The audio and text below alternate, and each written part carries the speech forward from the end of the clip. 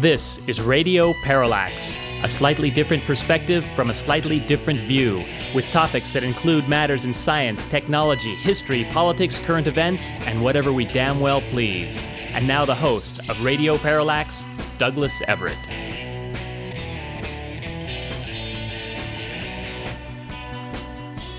Welcome to the program. We're going to talk a little bit about campaign 2008 in our second segment today with Bob Newman, the CEO of Newman Communications, the organization which has brought us so many excellent guests over the years.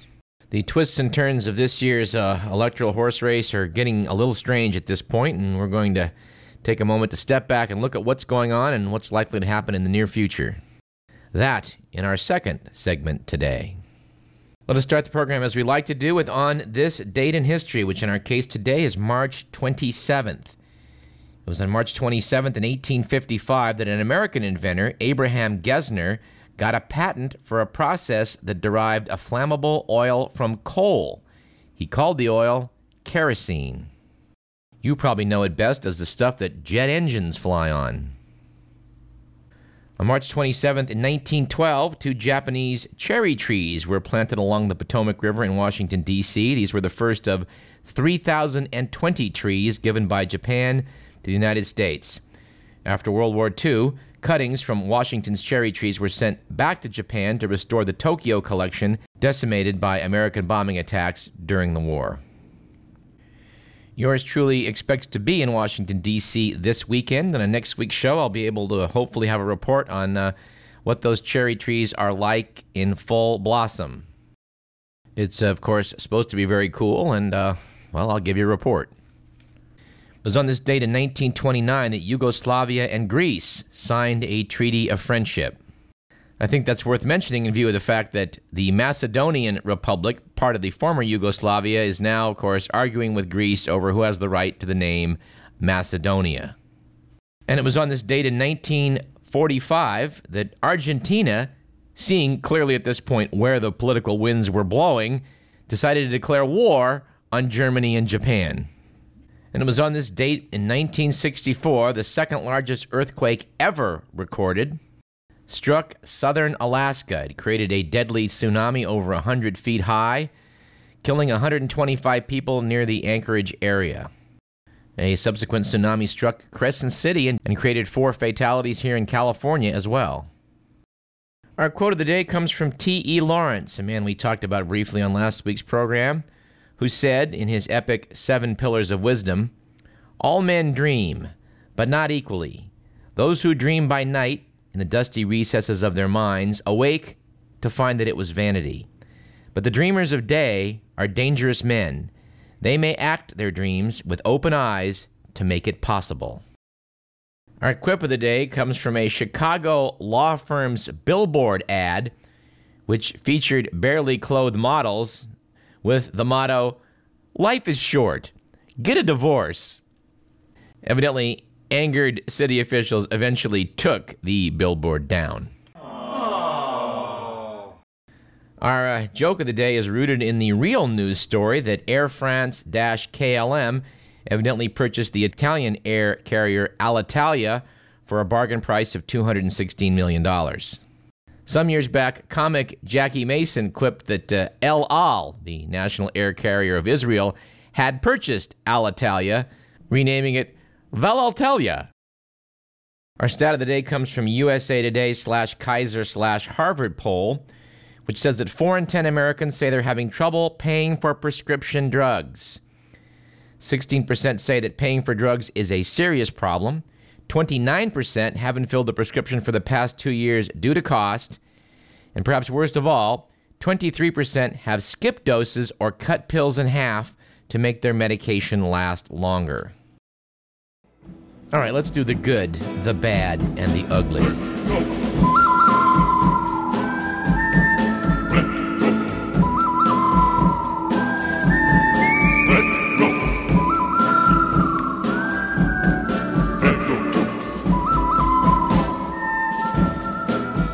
It was a good week a couple weeks back for gun nuts, when Arizona State Senator Karen Johnson introduced a bill that would allow students to carry firearms on college campuses. Her initial bill wanted to cover all public schools, kindergarten and up. Here's the part I like best. Actual quote from Arizona State Senator Karen Johnson. "I feel like our kindergartners are sitting there like sitting ducks." It was, on the other hand, a bad week last week for popping the question after Lefkos Haji of London hid a $12,000 engagement ring in a helium balloon to present to his girlfriend, but he accidentally let go of it. "Now she's refusing to speak to me," he says. And it's kind of an ugly week last week for the American workforce. And actually, this has been in play for about a year. I just didn't notice this story until recently. That evidently last year, James McPherson, the editor of a California news site, PasadenaNow.com, announced that they're outsourcing local political reporting to journalists in India. Said Mr. McPherson to Newsweek magazine, "Whether you're at a desk in Pasadena or a desk in Mumbai, you're still just a phone call or email away from the interview."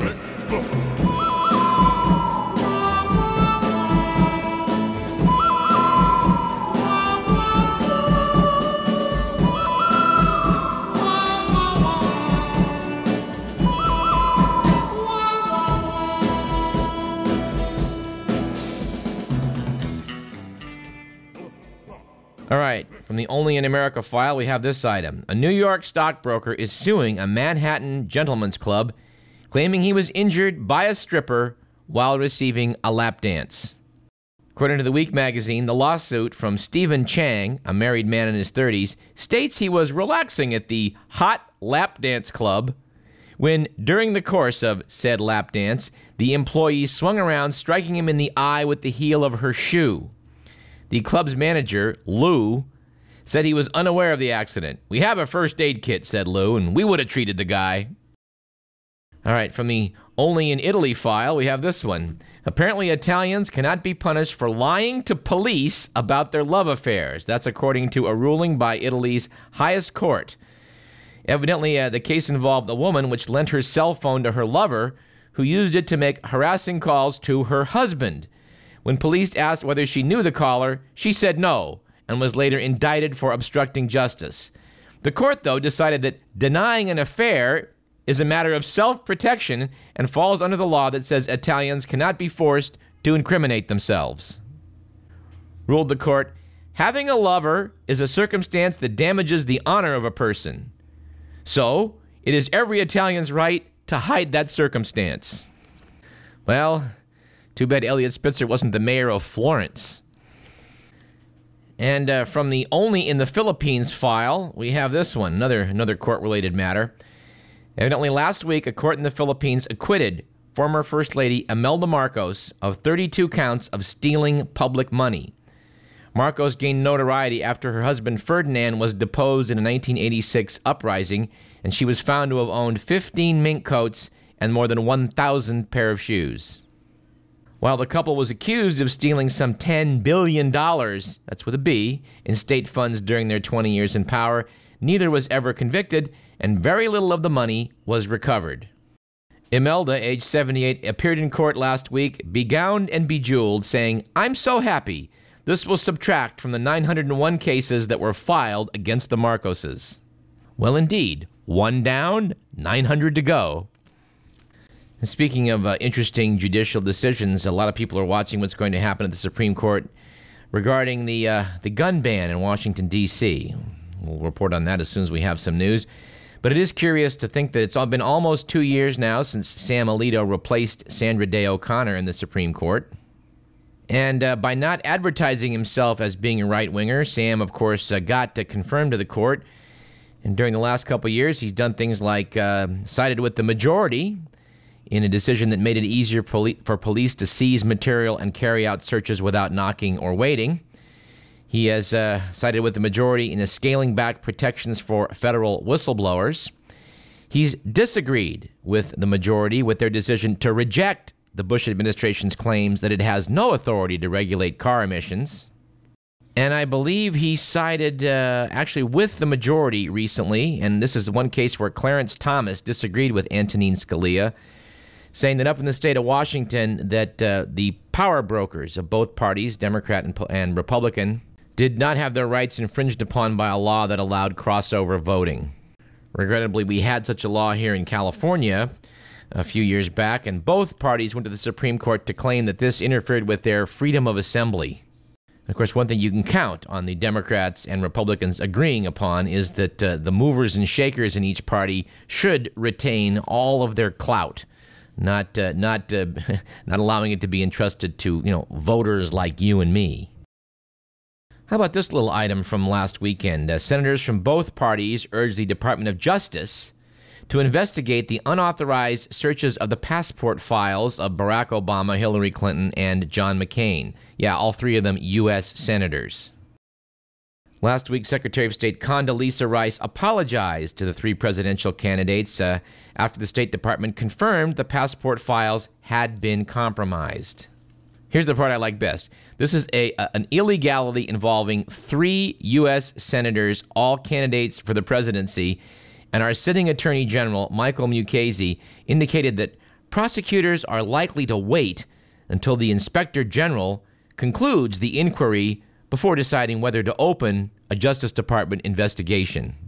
Yes, there's no sense rushing off and opening an investigation into this matter.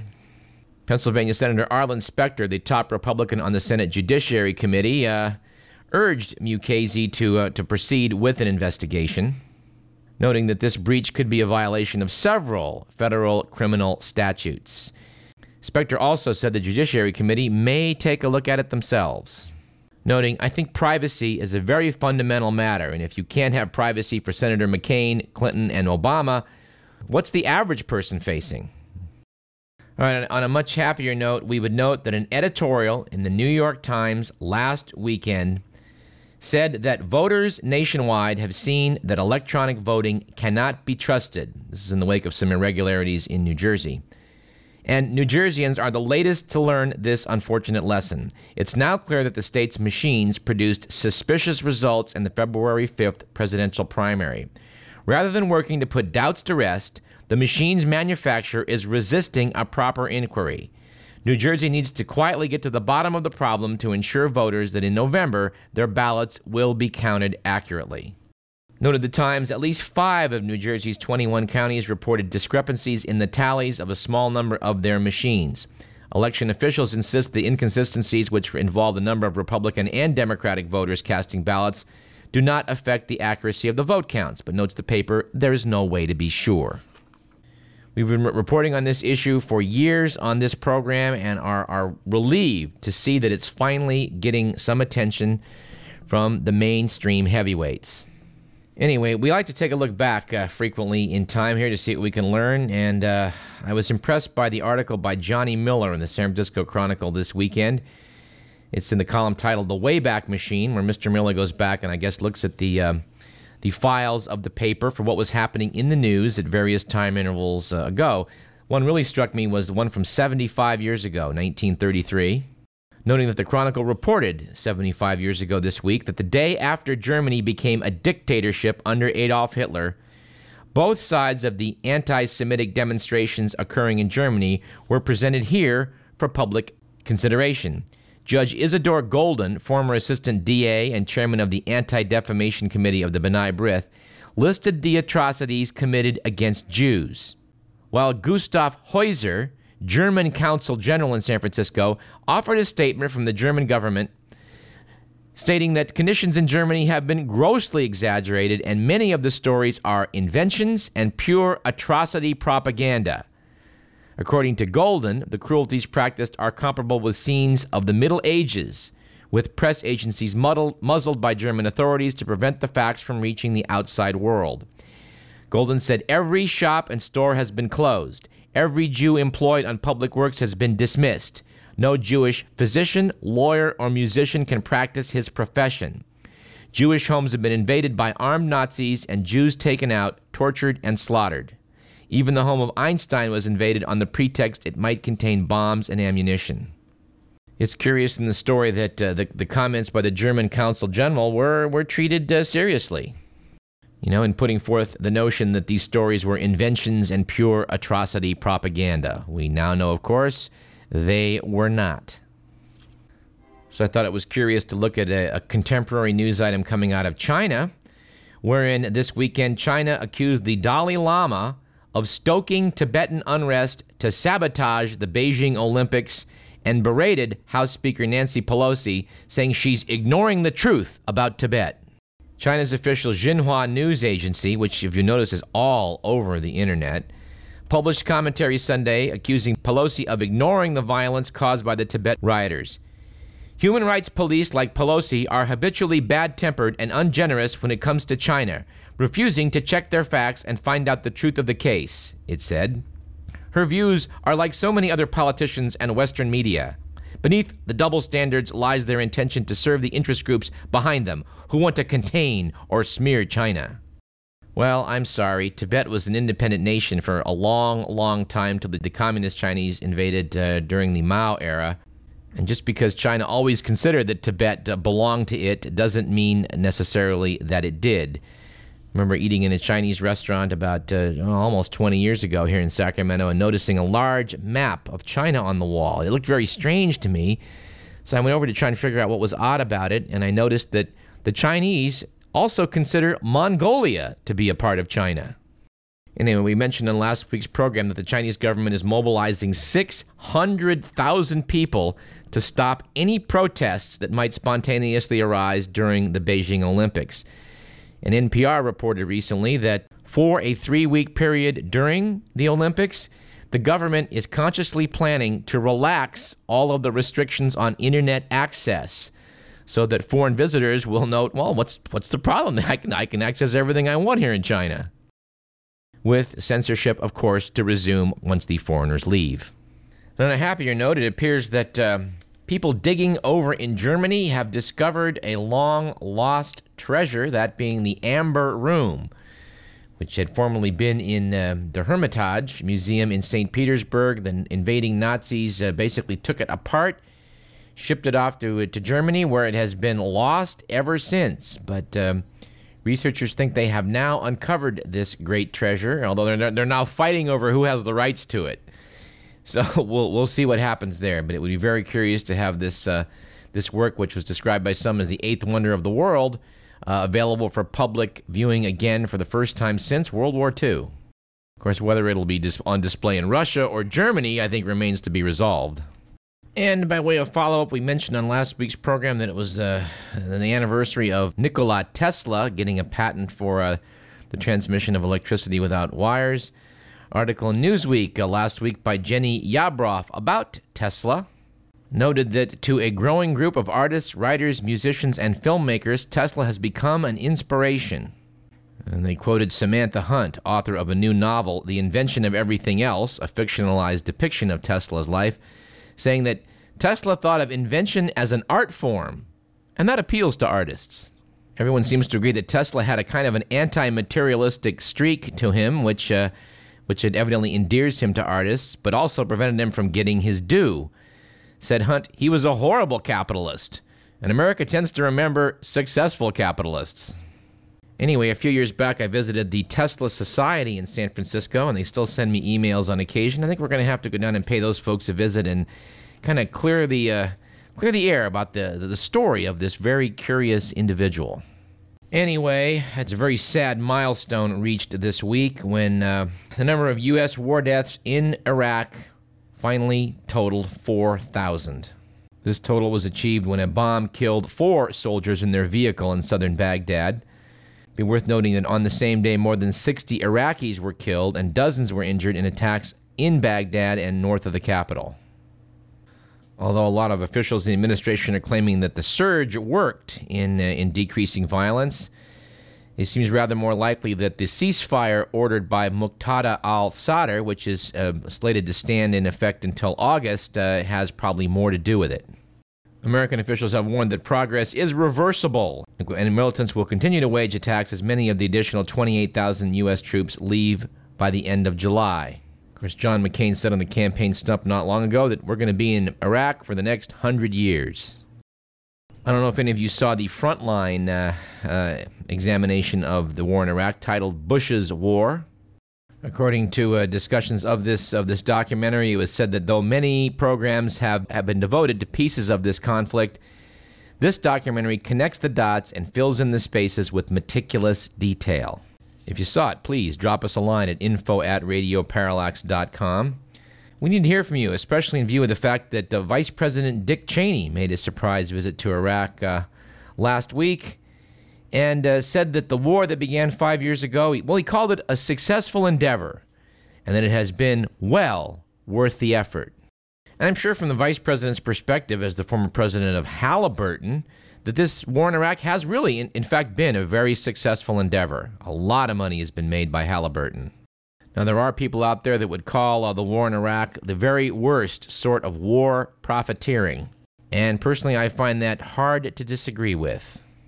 But, arguably the worst part about spending $10 billion for a war that is not making us one bit safer is the fact that that's money that is not being spent domestically.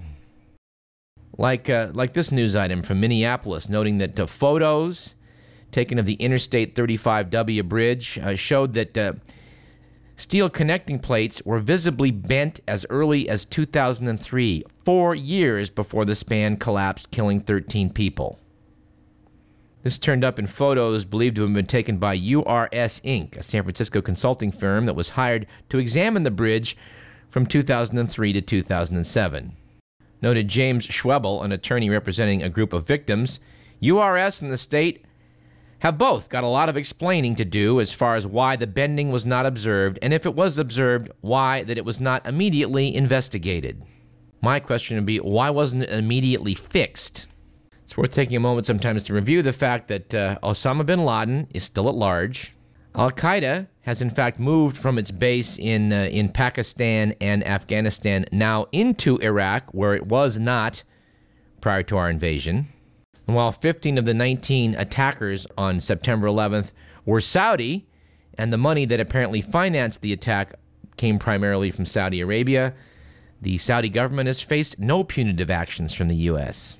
Of course, if you spend $3 trillion on a war, that's $3 trillion you're not spending to fix bridges, develop medicines, or indeed provide health care for all Americans. And while I don't profess to know the answer as to what would solve our health care woes, I'm pretty darn certain that $3 trillion could buy a lot of fixes. And now let's have a word from America's foremost political comic and our pal, Will Durst.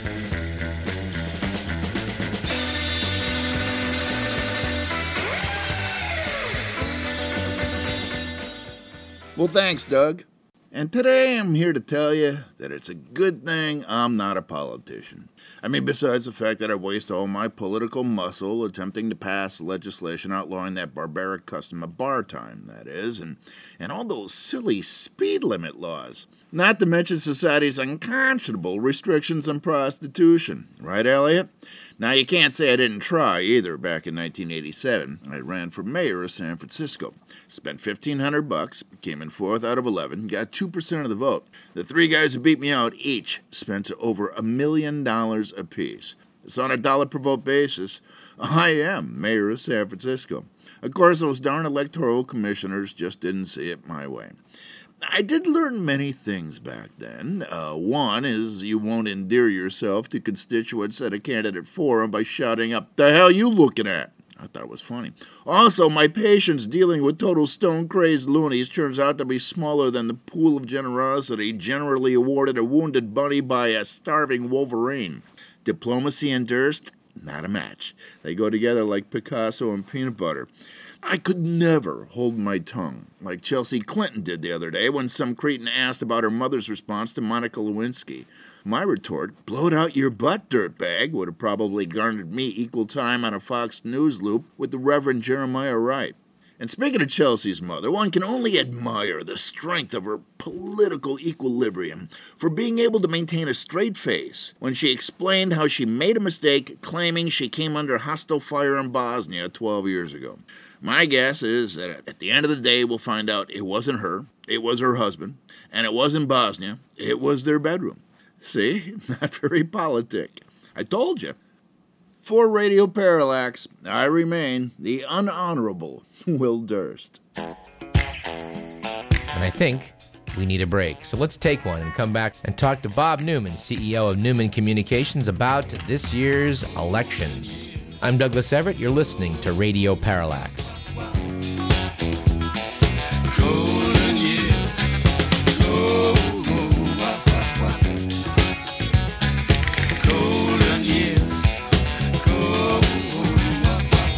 Don't let me hear you say life's taking you nowhere.